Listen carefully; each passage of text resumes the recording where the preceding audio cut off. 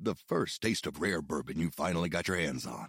That's nice. At Caskers.com, we make this experience easy. Caskers is a one-stop spirit curator with an impressive selection of exclusive, sought-after, rare, and household names in the realm of premium spirits and champagne.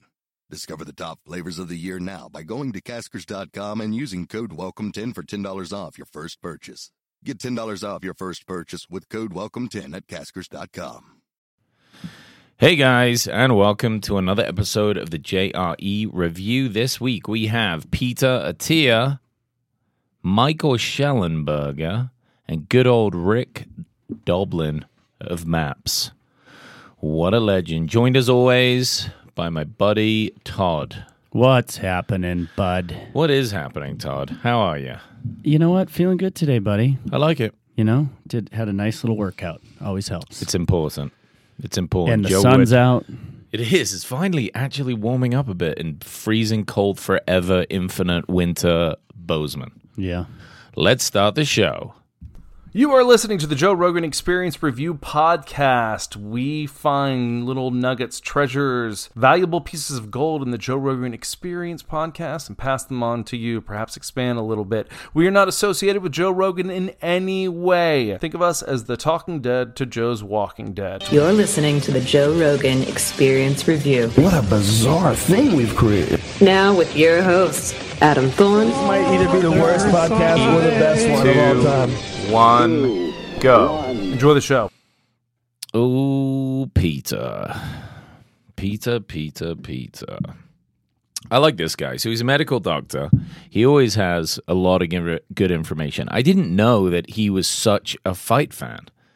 I knew he had some training. I'm pretty sure he talked about it the last time he was on. But his knowledge of fighting and his connection to that world is like, it runs deep. I felt like they were going to do the whole podcast about boxing and fighting. Yeah, this is one of the ones where I wish I would have heard the first time he was on, right? He's been on, a few times, or is this number 2? At least once before. Yeah. Yeah. And I think a couple of times, actually. But, yeah. Because they didn't talk about his book or anything, really, about what he's doing. No, and really. He's a freaking madman, like, kills it. Longevity, science, behind exercise and all this stuff that you and I talk about a lot. He's a great person to follow. His podcast has a lot of fantastic information. It comes at you a little differently than Huberman's, but just as valuable, of a show. And it was interesting. He was talking to, what was it, V-Shred? About another YouTuber that has a huge following, but just basically says like dumb shit all the time. There is a lot of that out there. I mean, it's so hard to kind of work through the weeds of knowing who to follow and who not to.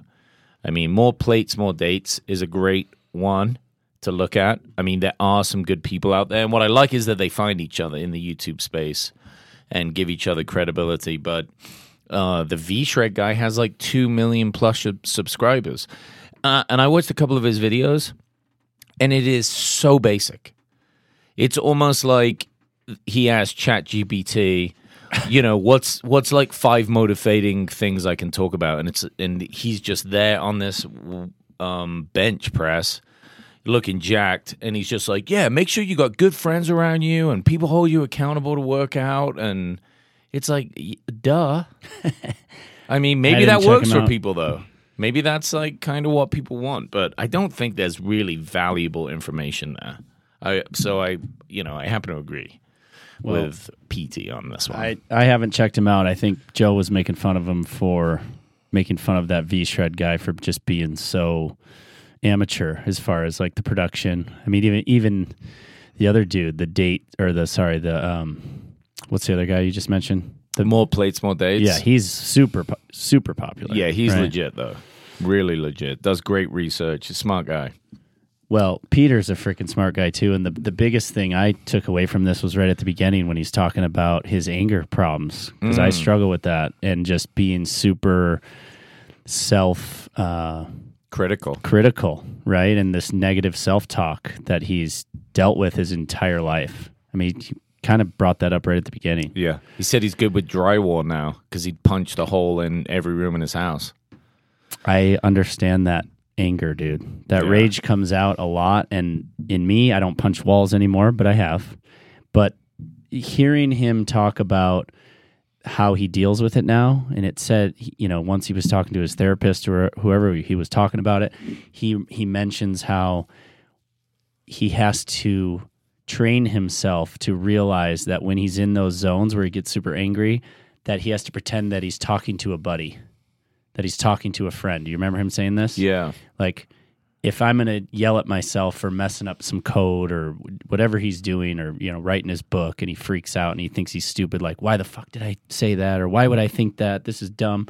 He has to almost get out of his own body and talk to himself like if he was over the shoulder of a buddy working on the same project and say, hey, man, it's okay. Why don't you try this? Why don't you do it this way? Because none of us would yell at our friends like that, but we're going to yell at ourselves all the time. I get it, yeah. That's a good way to think about it. Think of all the conversations that you and I have. And not that we've had many situations where we would be really angry with each other or confrontational, but we do it in our own way. You've wanted to kick my ass a few times. For sure.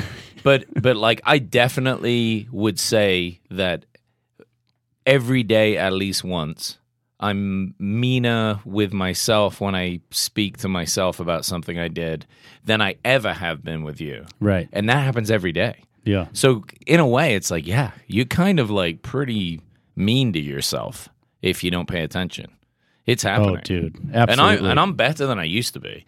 A lot of times now I'll catch myself and I'll be like, oh, you doof. Like, well done for forgetting this or putting that over there. Like, I used to be way harder. I used to just be like, you fucking idiot. Like, I hear you, dude. hard. I still do it. I still catch myself doing it. And well, cut it out. I think for me, the best thing I can do now is with my son to not get angry with a 2.5-year-old, which is so silly to get angry at a 2.5-year-old. But all the parents out there understand it happens all the time. And I just have to remove myself from it and just try as hard as I can to sit down and try to relate to this little human, right? And I think I'm going to try this technique. I'm just pretending that I'm talking to my friend or pretending that I'm talking to my son when I actually am, right? So that was a huge. I honestly, I wish he would have talked about it more. But what did he say? He's in his 50s now, and it took him until he was 46 to realize this. Yeah, that's crazy, man. Yeah, it's just an important thing to talk about. I think that there are people that externally might not even show much anger and aggression towards others, and this is just kind of like one of those embarrassing, shameful things that they have to carry around with them. It doesn't have to be that way. I think it's great when people talk about it, and they've come to a different place in their life. I often think of that when you see really big guys that have always been big. They're usually not super aggressive. I mean, you get a few, but they were just like these lovable kind of giant guys, and it's because in a way they didn't have anything to prove with their power, right? They were always big in school, big in college, whatever.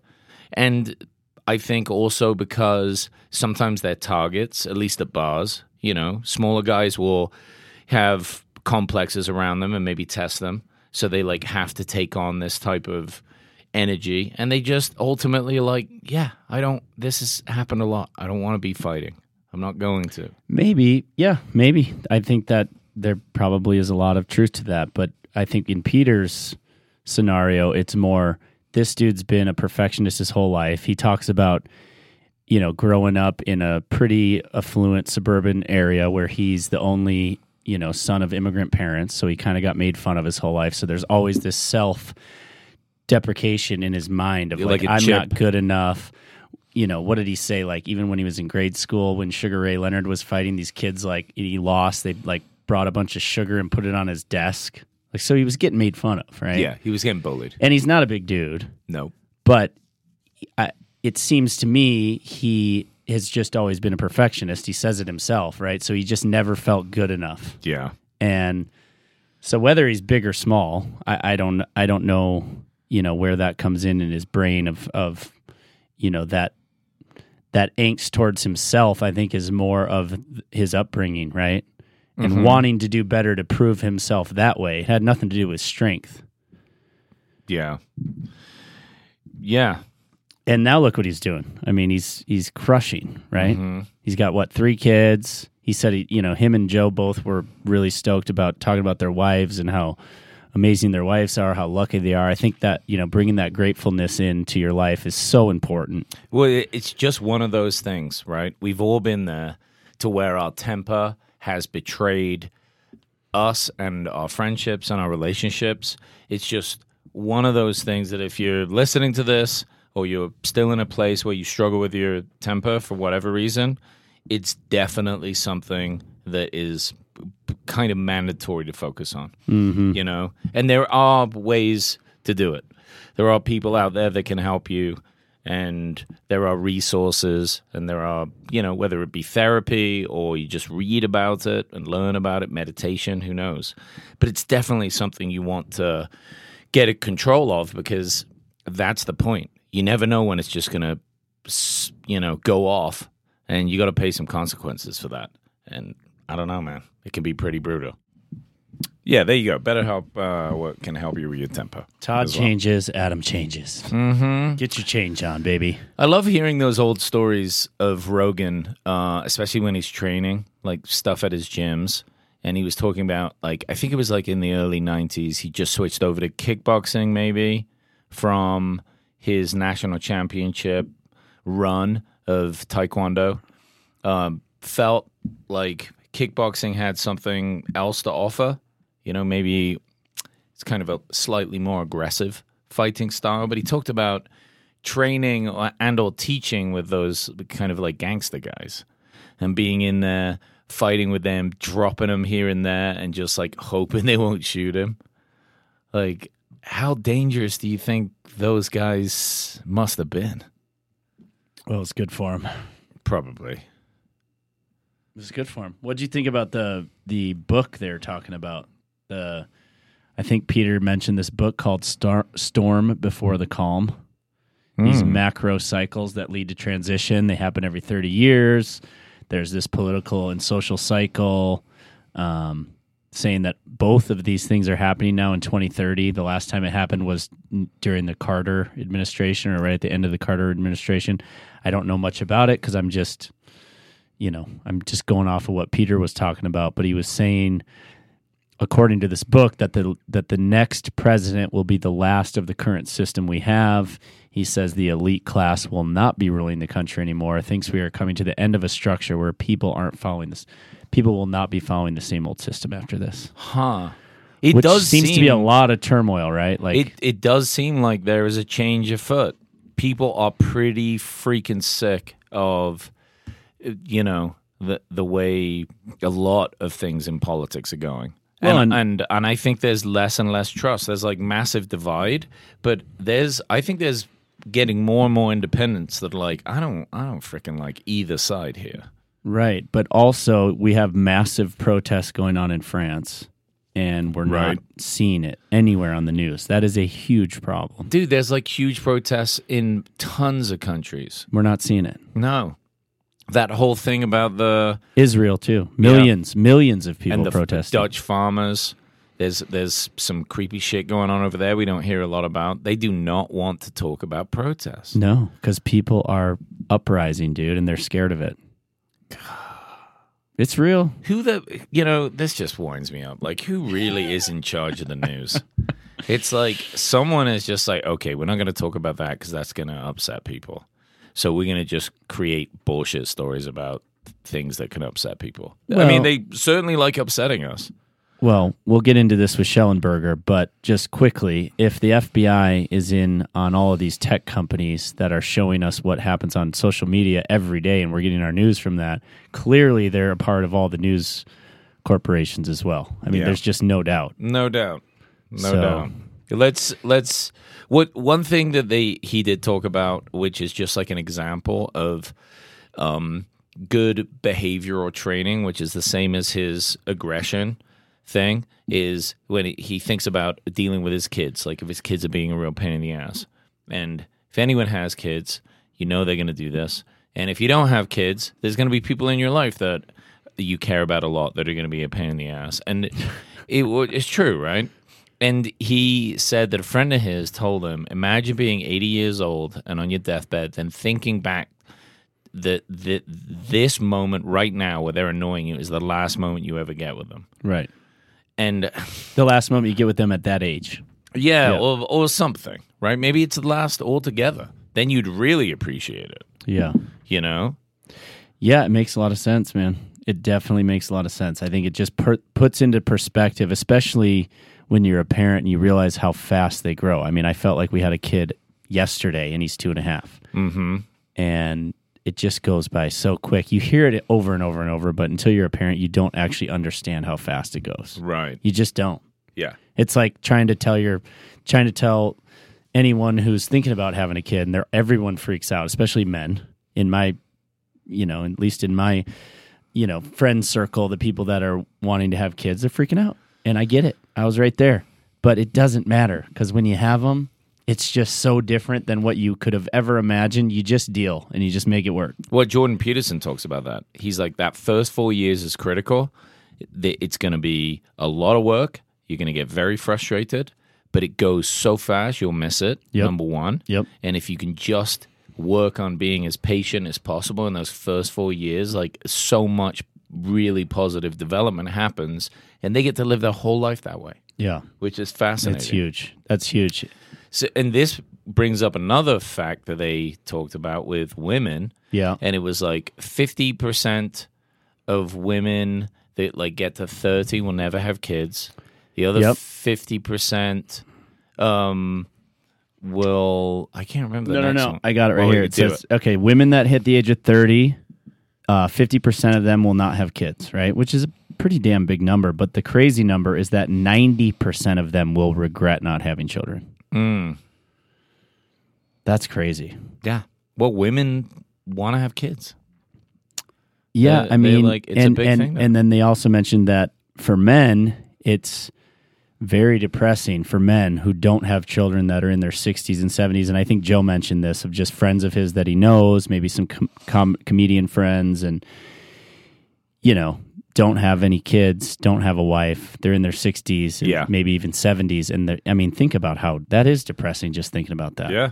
I mean, at least if you have a wife and you don't have kids, to me, these stats seem a little skewed, at least on the men's side, because I think if you have a strong relationship with your wife, having kids or not, I'm not maybe the woman regrets it. I don't know if the man regrets it. But they were saying that they do. But that was also if you don't have a wife. Right. Then you just have nothing. And you're just getting old on your own. I look probably like lonely much quicker if you do life that way. It's like tons of fun, tons of freedom, but boom, you hit Lonelyville real fast. Well, you think about it, even just us in our 40s, man. I think about all the things I used to like to do. I used to love going to the bar. I still like going to see live music when I can. But going to the bar now sounds depressing as fuck. I don't want to go anywhere near a bar. I don't feel like going and just having drinks at the bar with friends. Like, I would rather... No? Not agreeing? No, I mean, sure. I'm English, bro. I'm going to the bar. Look, I still chill love... out. What I'm getting at is the things, once you have a child, the things that matter are so different. But if you never have kids, I don't know if it matters, because you don't know what it's like having kids. You might regret the thought of not having children, you know what I mean? But you don't know what it's like, so it's different. Yeah. You probably drink a lot more if you don't have kids, because you just can. Well, you definitely go on a lot more vacations with your wife if you're still partying. No doubt. What about 50% of Americans couldn't come up with about $2,500 for like routine medical shit? That's pretty scary. And then medical bills are like literally the first, second, and third fastest ways to bankruptcy. I mean, you don't really hear about that too much. You hear about those nightmare stories of people that just lose everything for medical bills. Yeah. But you don't hear about it enough for probably what's happening. I bet it's happening a ton.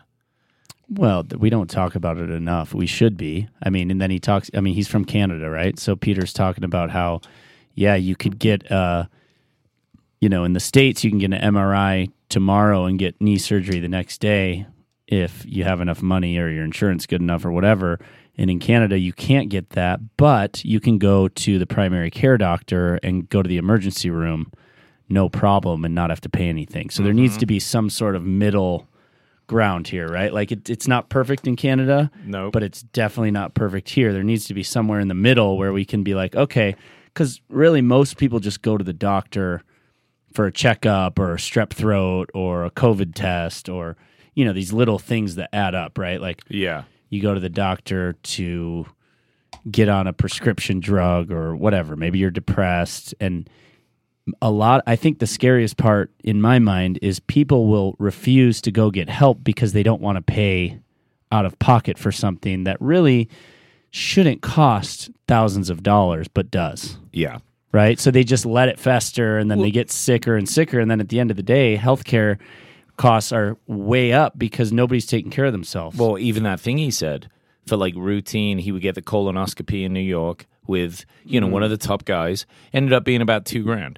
Then he got one in Austin that finally his insurance covered. It's like $6,500. He paid $2,500 out of pocket. Right. And it just really does make you think. And I've heard stories about wealthy people that do have insurance, but they have like the really high deductible medical stuff, and everything else they pay for themselves. And I don't know if that was like a way that they themselves can like negotiate the prices, or they just pay it because it's almost the same. Well, because it ends up being cheaper if you pay out of pocket. Who knows if that's always the case, but if it is, I feel like that should be something people should be educated on. I don't know. There's a lot there, a lot to think about. Stay healthy, stay thin, work out, so you don't have to go to the damn doctor all the time. Let's jump over to Michael Schellenberger. The Twitter files. Man. So Michael got a hold of those. So did Matt Taibbi. They got to go through it all. That must have been fun. People were waiting a long time for those files. And, lots to talk about. Yeah, Hunter, did you watch any of it? The Twitter files? Yeah. Can we watch it? No. It's you can just like read it. They didn't. I mean, they probably make like I would hope that somebody makes like a documentary or something about it. It seems like a big deal.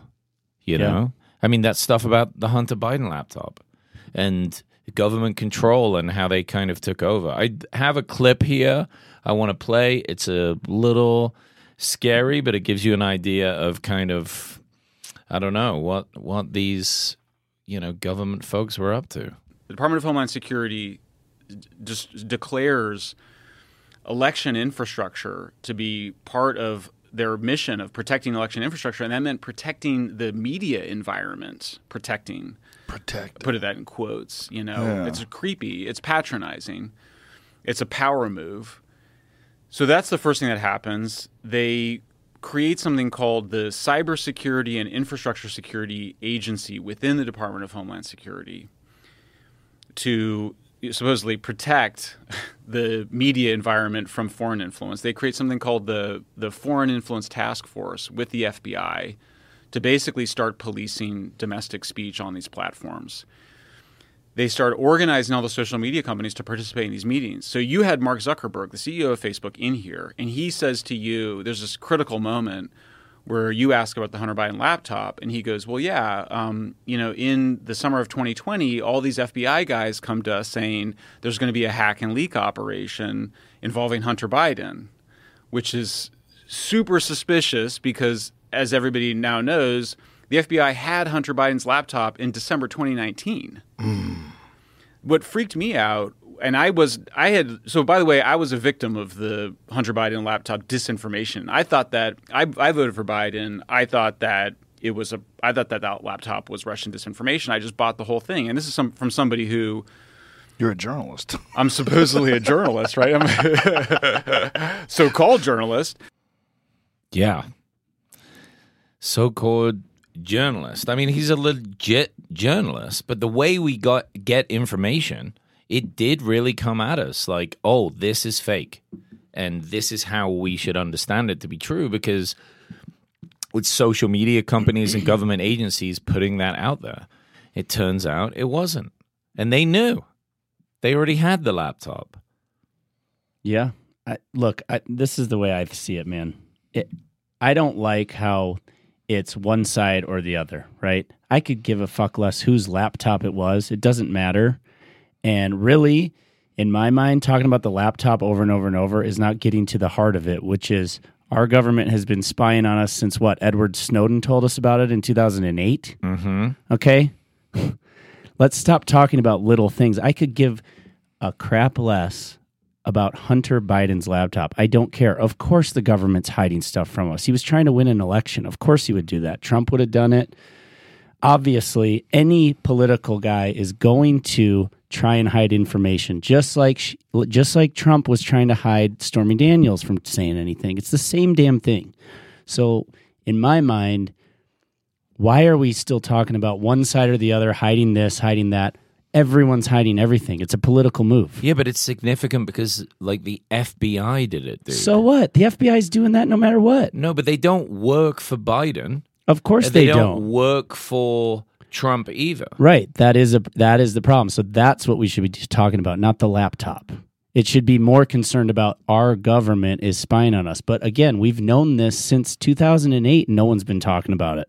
The only reason to me this seems like... I think you're missing a point here. Okay, what's the point? It's like, yeah, the NSA is spying on us. Yeah. The government is spying on us. Yeah. But this was kind of an orchestrated ploy to hide something that they knew was like just reports. Like the press were going to get a hold of it. They were going to talk about it. And it was designed to sway an election. Yeah. Now, it's bullshit. I get it. If it's the Democratic camp or the Republican camp trying to do it, they're going to try. They do it. They have gerrymandering. They have a lot of stuff that they like to play with, right? Yep. They still have to stay within the law. Otherwise, they're going to get in trouble, like Watergate.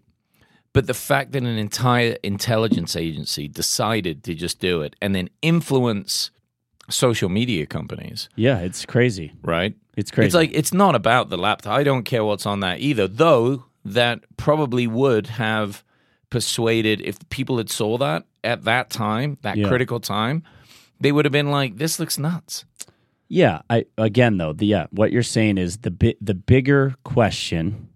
And the only reason I talk about the laptop again is because I don't give a fuck about the laptop. I care that the FBI and the U.S. government is funding others to keep information from us, right?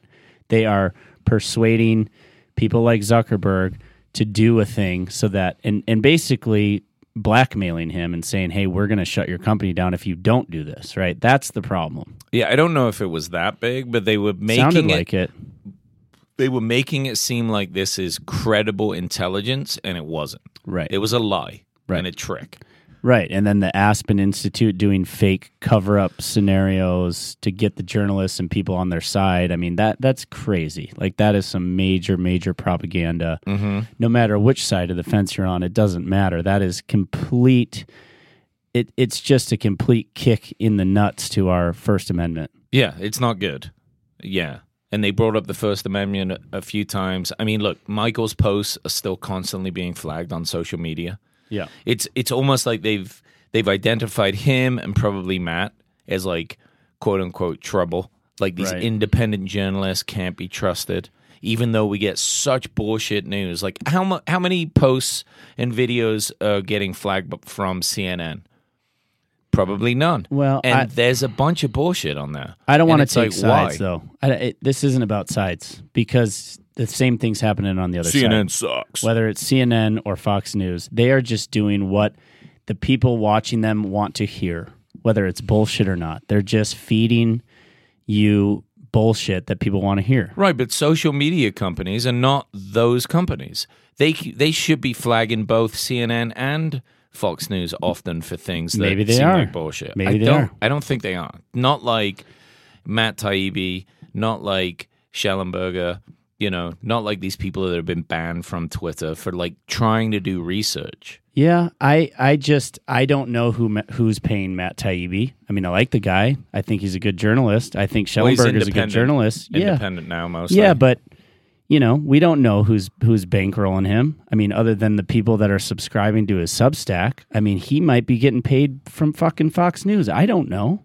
He would say. I don't believe that. You don't think so? You think he could be like undercover I just have a reporter? No, I don't know. And what I'm saying is it's hard to tell these days who's paying who and whether they're independent or not. Yes, it seems to me that what's happening with the Twitter files seems to be true, but who knows what's getting hidden from the Twitter files? We're not hearing all of it. We don't know. Mm-hmm. We're just hearing what we hear from Matt Taibbi. Who's paying Matt Taibbi to talk about it? I don't fucking know. Maybe Elon's bankrolling him. I'm just saying this isn't just a right versus left or he's right, she's right. We don't know. That's true. We really don't. That's all I'm saying. But this is what we're trying to do. We're trying to figure out who we can trust. Exactly. And I think that somebody that would come on Rogan and talk for 3 hours and do it multiple times, and have other reputable news people like Saga, looking at this type of reporting, it kind of adds credibility to them. I think totally. Eventually heavy bias are going to be highlighted, and then you're going to get a real idea. I mean, if somebody's willing to pay these guys especially to like have a narrative, it's only a matter of time before that would be pretty highlighted as like, why do they have this like strange bias? Totally. What did you think about after they were speaking to Congress, an IRS agent shows up at Matt's house? That sounds like some sneaky ass pressure, dude. Yeah, man. It's crazy what's happening, right? They are freaking out. The government is freaking out. Yeah. Are we becoming like some sort of like Russian communist state where we'll like send over the government and, members of the government to like threaten you in person? Yeah, I mean, this Renee lady that he kept talking about with this virality project, and the what was it? You were talking about the agent showing up at his house. It was an FBI agent. Didn't you say IRS? I thought it was IRS. I wrote down it was an FBI agent. And then this Renee Darietta, was that her last name? Anyway, they talked about needing a new church administration, right? Which happened after Nixon was in Congress, right? They got everybody together, both sides, both parties. I don't think this will happen again because people are getting paid off left and right, and everyone's too scared to tell the truth, right, and lose their job. That's the problem. Is there's just too much money involved. But having an administration that overlooks what the hell is going on, I don't care what side of the fence. That really is, to me, is the thing that needs to happen. But I just don't believe it will happen. Yeah, there needs to be accountability for the truth. Well, and it should be like a truth law that only applies to politicians. Dude. And it's like, you gotta tell the truth. Like regular people, me and you, we could just lie. How are we gonna do that? Just regular folks. I don't know. Then, fact check them and then find out where they got their information and then, go into their emails and be like, yeah, you clearly lied. Well, I think it comes down to, again, it always comes down to money, and they both were talking about these scientific journals and these peer-reviewed things and studies where a lot of the times the study ends up being just what the pharmaceutical company wants you to hear, right?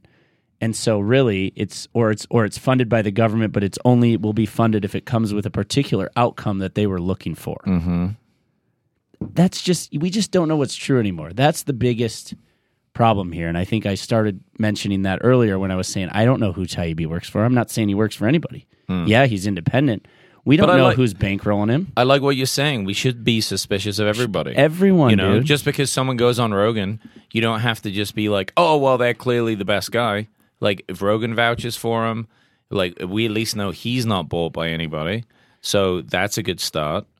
Unless it's like a pro Spotify spokesperson, I can't imagine that there's going to be much bias there. Let's move on to Elon looking for the Fauci files or the idea of the Fauci files. Now we're talking. Dude, that's tight. I saw something the other day where he categorically said the NIH has never funded gain-of-function research, and then even the NIH has come out and said, yeah, we did do that. Of course they have. And then they went back and spoke to him again in Congress, and he's just like, no, you don't know what you're talking about, blah, blah. There's something really funky going on with that guy. I don't know why more people are not annoyed about it. I mean, the people come to his kind of defense constantly. Like, oh, he was doing his best and he's so smart and he's saving lives. I'm like, okay, maybe he is some of those things, but can we not look into it then? Can we not analyze everything? If he is this great guy, why can't we just check it all and see? This comes down to exactly Supposedly, what I was just saying. He said, I don't remember or I don't know, like 200 plus times in his interview with Congress, which is like by far the most that this one lawyer that knows a lot about people that have talked in front of Congress before was like, yeah, no, it's completely unprecedented. Well, nobody has ever done that much. He's a liar. He's gotta be, and he's covering his bases, and he's scared, and he's running. And why? Why? What did you do? How did you get us into a mess? Is this partially your fault? How do we not do this again? We need to know all those answers. I do. Again, it seems like a bit of a cover-up, and that's the scary thing about taking sides, and it's what I was mentioning earlier with Taibbi. I like the guy, but I don't know what his intentions are. He lost his freaking pretty damn good-paying job with Rolling Stone and then went off on his own. I don't know who's bankrolling him. I'm not saying anybody is. He has Substack now. Right, which is probably doing really well for him. I think he was saying he's making like $30,000 a month off of that or something, which is amazing. That's awesome. Good for him. I see that as a positive step in the right direction, that we have independent journalists doing Substacks, because we might get more of a truthful account of stuff. But what I'm getting at with Fauci is that you have people who believed in him, right? And they were on board with anything he said, because someone he was like a god of science, and everyone was so scared, right?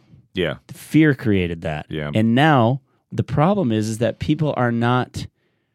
They're not retracting from that initial stance that they took with him. It's like if you start, if things start coming out that Fauci's a total fraud, which seems to be the case in my mind, or at least you can tell he's lying about something. We don't really know what yet, but people don't want to believe that because they stand by this guy. That he was like the savior at the time, and I get that. That's how he was portrayed. And there was a lot of people who were taking vaccines and were thinking, this guy's got my back, he cares about us, and they did a really good job with that. Here's my problem, though. It's pretty understood that nobody thinks the same all the time, and nobody thinks the same way their whole life. I hope not. So why do people need to lock in? Okay, so you got in arguments with a couple of your friends because you were pro-Fauci, and they were against it, and maybe they were quite condescending to you and you felt quite threatened. Mm-hmm. And now you have to retract your statements because of this stuff coming out, but you can't do it. Your ego's too fragile. That is the problem. And you're afraid and you don't want to look like an idiot, so you just want to ignore it. Can't we just move on? That's what I hear a lot. Let's just move on. Everyone should let's just forget about it and be friends, and we got to get past this. We can't keep blaming each other. Well, it's not about that.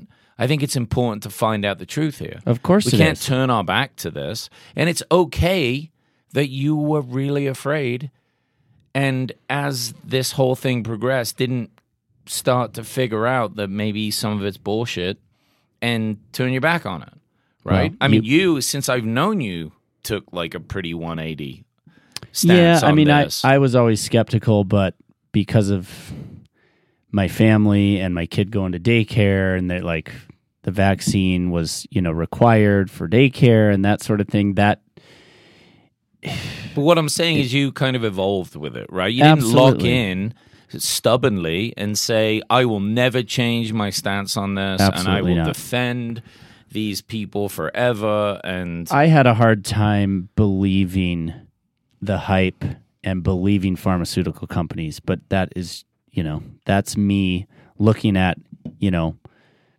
lung cancer, and my grandfather having to quit smoking because, because cigarettes are really bad. And when he was smoking 2 packs a day, everyone thought they were fine. Doctors were smoking 6. Mm-hmm. These are the same companies that are trying to tell us it's safe. So I just wasn't that naive.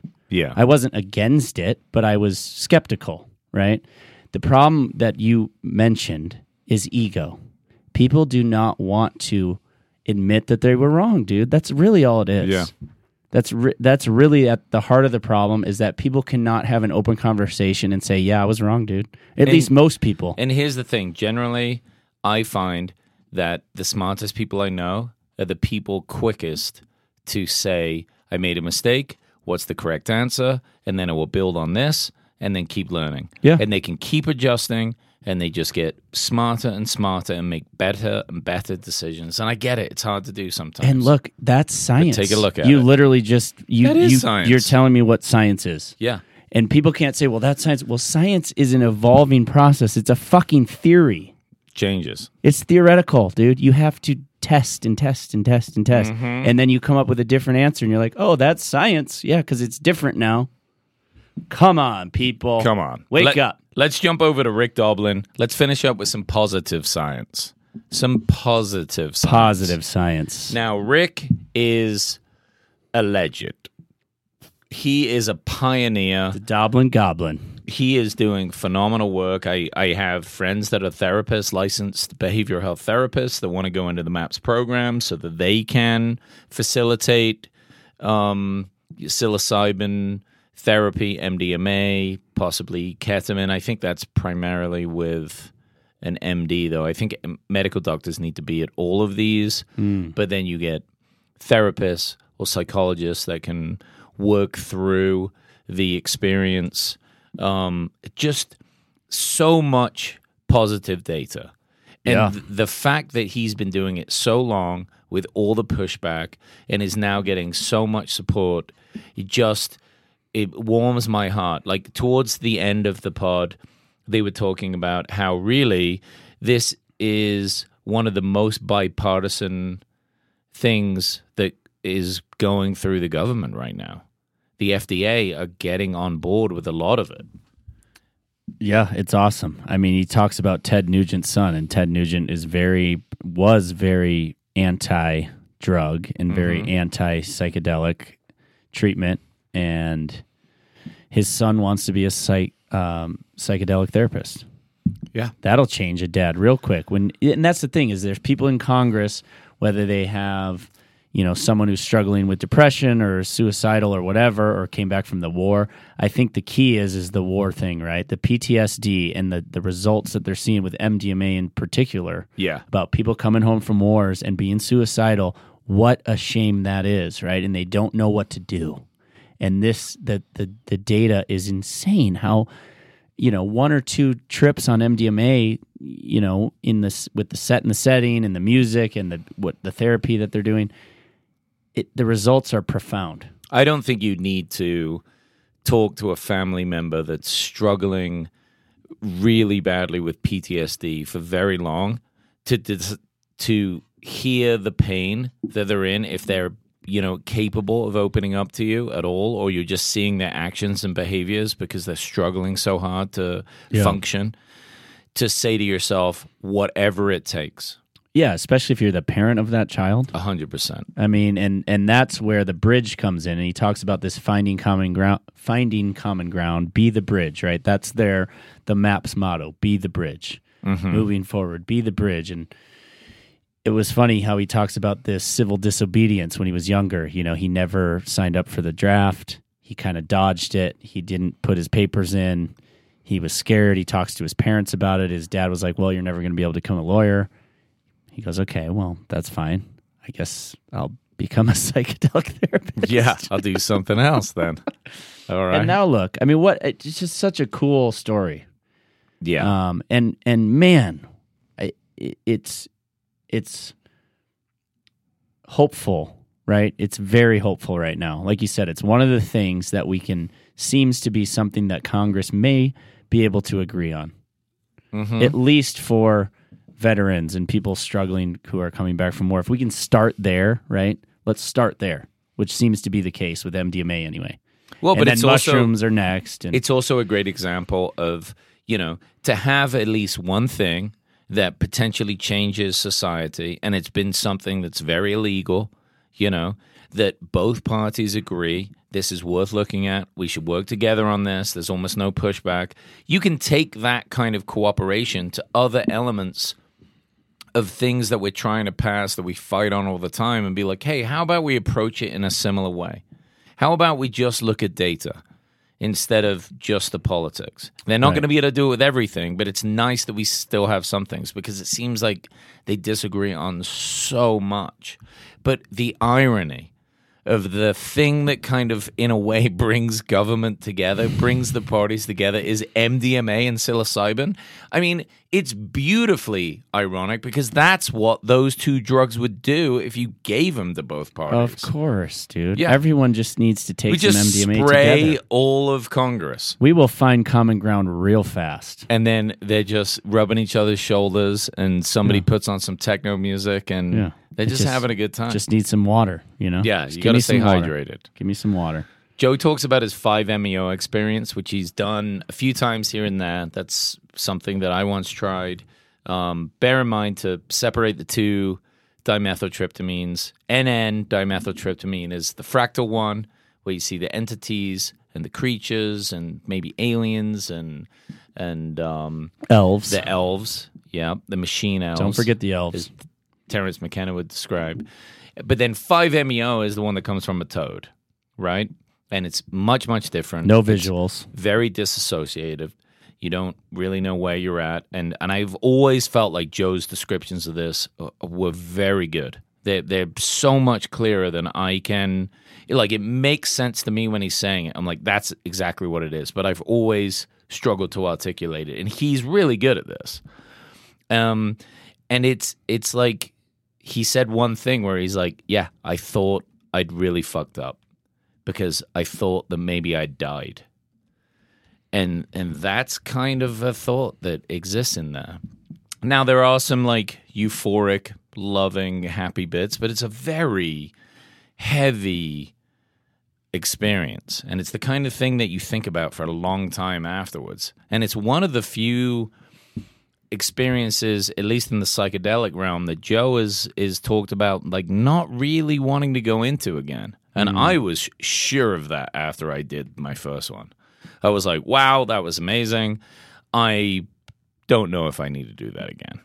It's a lot. But Ibogaine, he has not done Ibogaine yet. No, he hasn't. I don't know a lot about Ibogaine. I thought it was brilliant to bring up Aubrey Marcus's dad again, who we talked about not that long ago being the creator of the Fleshlight, which I did not know. But now also, he was one of the first guys that pushed Ibogaine therapy. It's awesome. like, what an incredible family. Like, really. What was your take on when Doblin chatted about the worst part of certain drugs is the relationship we have with them, right? Whether they're not good or bad, but he mentioned Dr. Carl Hart, this drug policy reformer. Yeah, I think he's like a Brown or a Princeton professor. Yeah, and it caught my attention to talk about how certain drugs aren't good or bad, right? They're just it depends on your experience with them and your relationship we have with them, right? Like some people, he talked about Jamie. He could take fucking, what did he say, like 2,000 milligrams of like THC. 1,300. And he's still talking with people at a party. People would not be able to function for days. I'd be high for a month. Right? Yeah. I'd be scared to death for the first 3 weeks. I'm scared to take more than 2 milligrams of THC at a time. It just makes me weird. It gives me paranoia. Hate it. But I think that's what he was getting at, is that certain drugs, they're not good or bad. It depends on your relationship with them. It depends on, getting the purest drugs you can, which is obviously a huge problem with all this fentanyl poisoning that's happening. Mm-hmm. And gotta it's be just careful. This punish. We're setting examples by punishing people. We know that this is not working, guys. Then punishing people for doing drugs is the stupidest thing ever. Unless you're going to give them therapy for it. Clearly, these people have a problem, whether it's with heroin or whatever. It doesn't matter what drug. And again, it depends on the person. And so making an example out of people by putting them in jail is so silly, and it needs to stop. And you've got these bullshit stories on Oprah from 2001, which you and I both know was the rave days, and everyone was doing E. Yep. Super fun, but I remember them talking about these holes in the brain, right? Yeah, it sounds like bullshit. Dude, I thought it was bullshit then. They did a Time It magazine piece on that. Scared me. Yep. They I said that remember. your like neurons in your brain break down, and then they rebuild, but they look different. Yet you seem to function the same. We just don't know the long-term effects. Right. And it was even then. I'm like, how the wait a second. How are we studying this? But how much research have we put into this? How crazy was that they canceled the second show that Doblin was supposed to be on? Mm-hmm. The benefits of MDMA, they canceled the show. Yeah, pussies. And the woman that they had invited onto the show to do the brain scan, who had taken a bunch of ecstasy or MDMA at the time and was partying and raving, whatever, did a separate brain scan, right? That was what Doblin, I think, had mentioned for her to do, like get a brain scan from some other doctor because they're gonna tweak the results. Mm-hmm. And she did, and then shows it to Oprah, whoever the producers or whatever, and they don't show the show. I mean, It's just typical. It's like what we're talking about with Schellenberger and other things. It's going to get skewed. It's Hollywood, dude. Yeah, they're gonna put out what sells. It's so dumb. But I think it seems like we're getting through that stage, right? We're getting through that stage of the bullshit. People know that it's bullshit. Well, Oprah probably then would have got a huge amount of backlash from parents that are dealing with their kids that are like raving or whatever. And it's like, oh, now Oprah wants to be pro this drug that's like potentially ruining our kids' lives because everything's perception. Right. And, a lot of kids were doing it and going to raves and partying. So it's, parents are making assumptions. Well, and they realized that the monkeys were getting fed methamphetamine. Oh yeah, that whole study was a mess. Right. And the was that in this one or was that last week? It was a few weeks ago, but that was the original study with MDMA. That they had this negative result in the brain. He talks about it on here though too. Oh, about how it was in Johns Hopkins. The primates were dying from MDMA because the dose was so high. Or sorry, not MDMA. They thought it was MDMA, but it was actually methamphetamine. How do you make that mistake? But the doses are so different, right? Like it's a small amount of MDMA that you need to get high, right? Yeah, well, you don't need a lot of meth either. Right. If it's pure meth, that'll wreck you fast. But the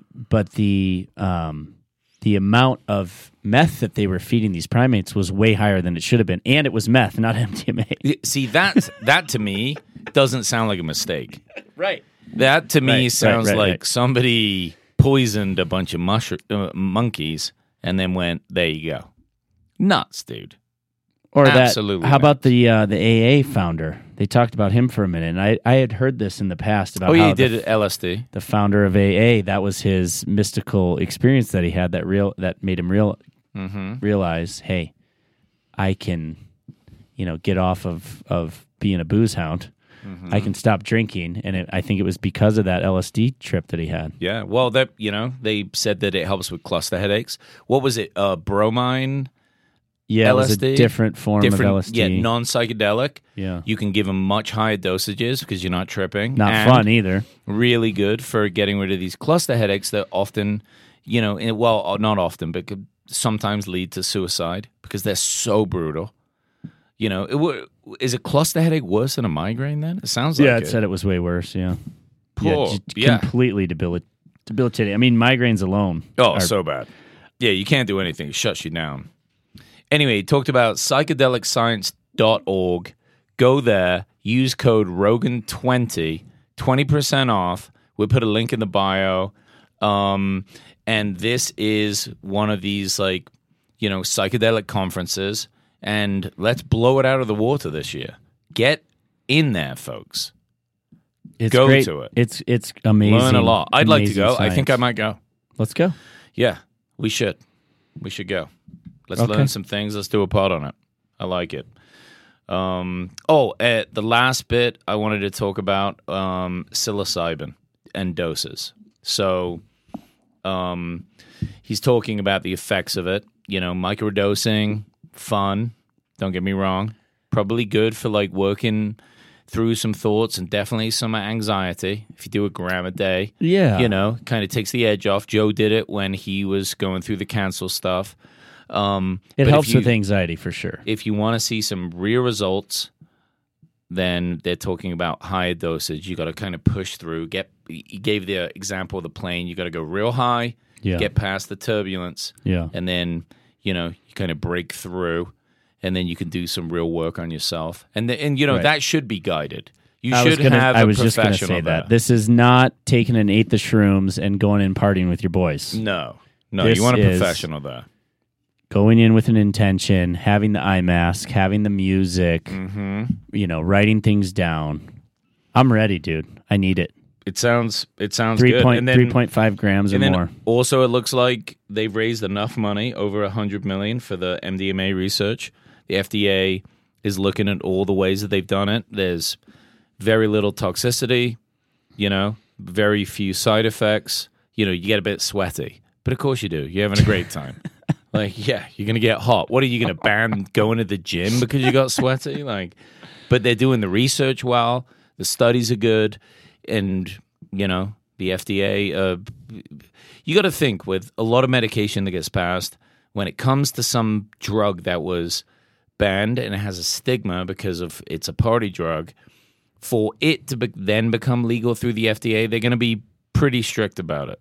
So it has to have kind of overwhelmingly beneficial effects. And I love that it's able to create that and it's safe. And we're getting real close.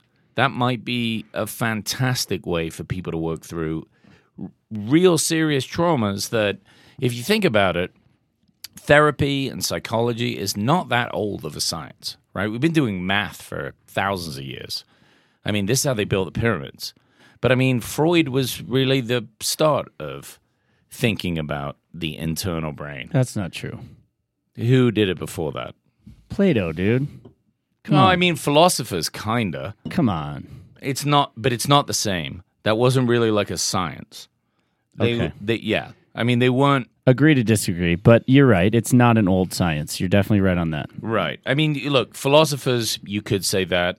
They knew, Plato knew that you had to get out in nature, and maybe they didn't know what it was called yet, or it wasn't called psychology yet, but they were thinking about the mind and the heart and the way that reacts with, your personal. I mean, I guess you're right. You could say that like every conversation between a couple of guys around a campfire while they're making sense of their own existence. They're just trying to make sense. Therapy. Yeah. But like putting it into something that we use in the West. Yeah. That's like, a paper that builds on another one where they're doing like using the scientific process, for example. I mean, it's fairly new. Right? Oh, it's definitely new. It's definitely new. And there's only so many answers we have, right? There's only so far we've got. There's certain people that have traumas that are kind of hard to identify, to get them to speak up, to get that energy out of them. Well, that's there the are thing. some people that go to therapy their whole lives and they're stuck with certain things. Well, that they can't get MDMA past. gets rid of that wall, that barrier. It might do, and that's what I'm excited about. It might be that thing that can get you just kind of over the edge. And it opens up your mind to talk about things that you're scared to talk about without it. I'm very excited for it, though. I'm very excited. Well, there we go. Thank you, Todd, for this week, and thank everybody listening. We appreciate you guys. As always, stay tuned. Next week, I guess it's next week we have a regular pod. The week after that, though, we will be in Austin. We are going to visit Rogan's new show, The Mothership. We're going to do a show from Austin, which is going to be exciting. So we're going to give you a real breakdown of that town. I can't wait to get that. I'm very excited. It's going to be great. Love it. Later, guys. Thanks for tuning in.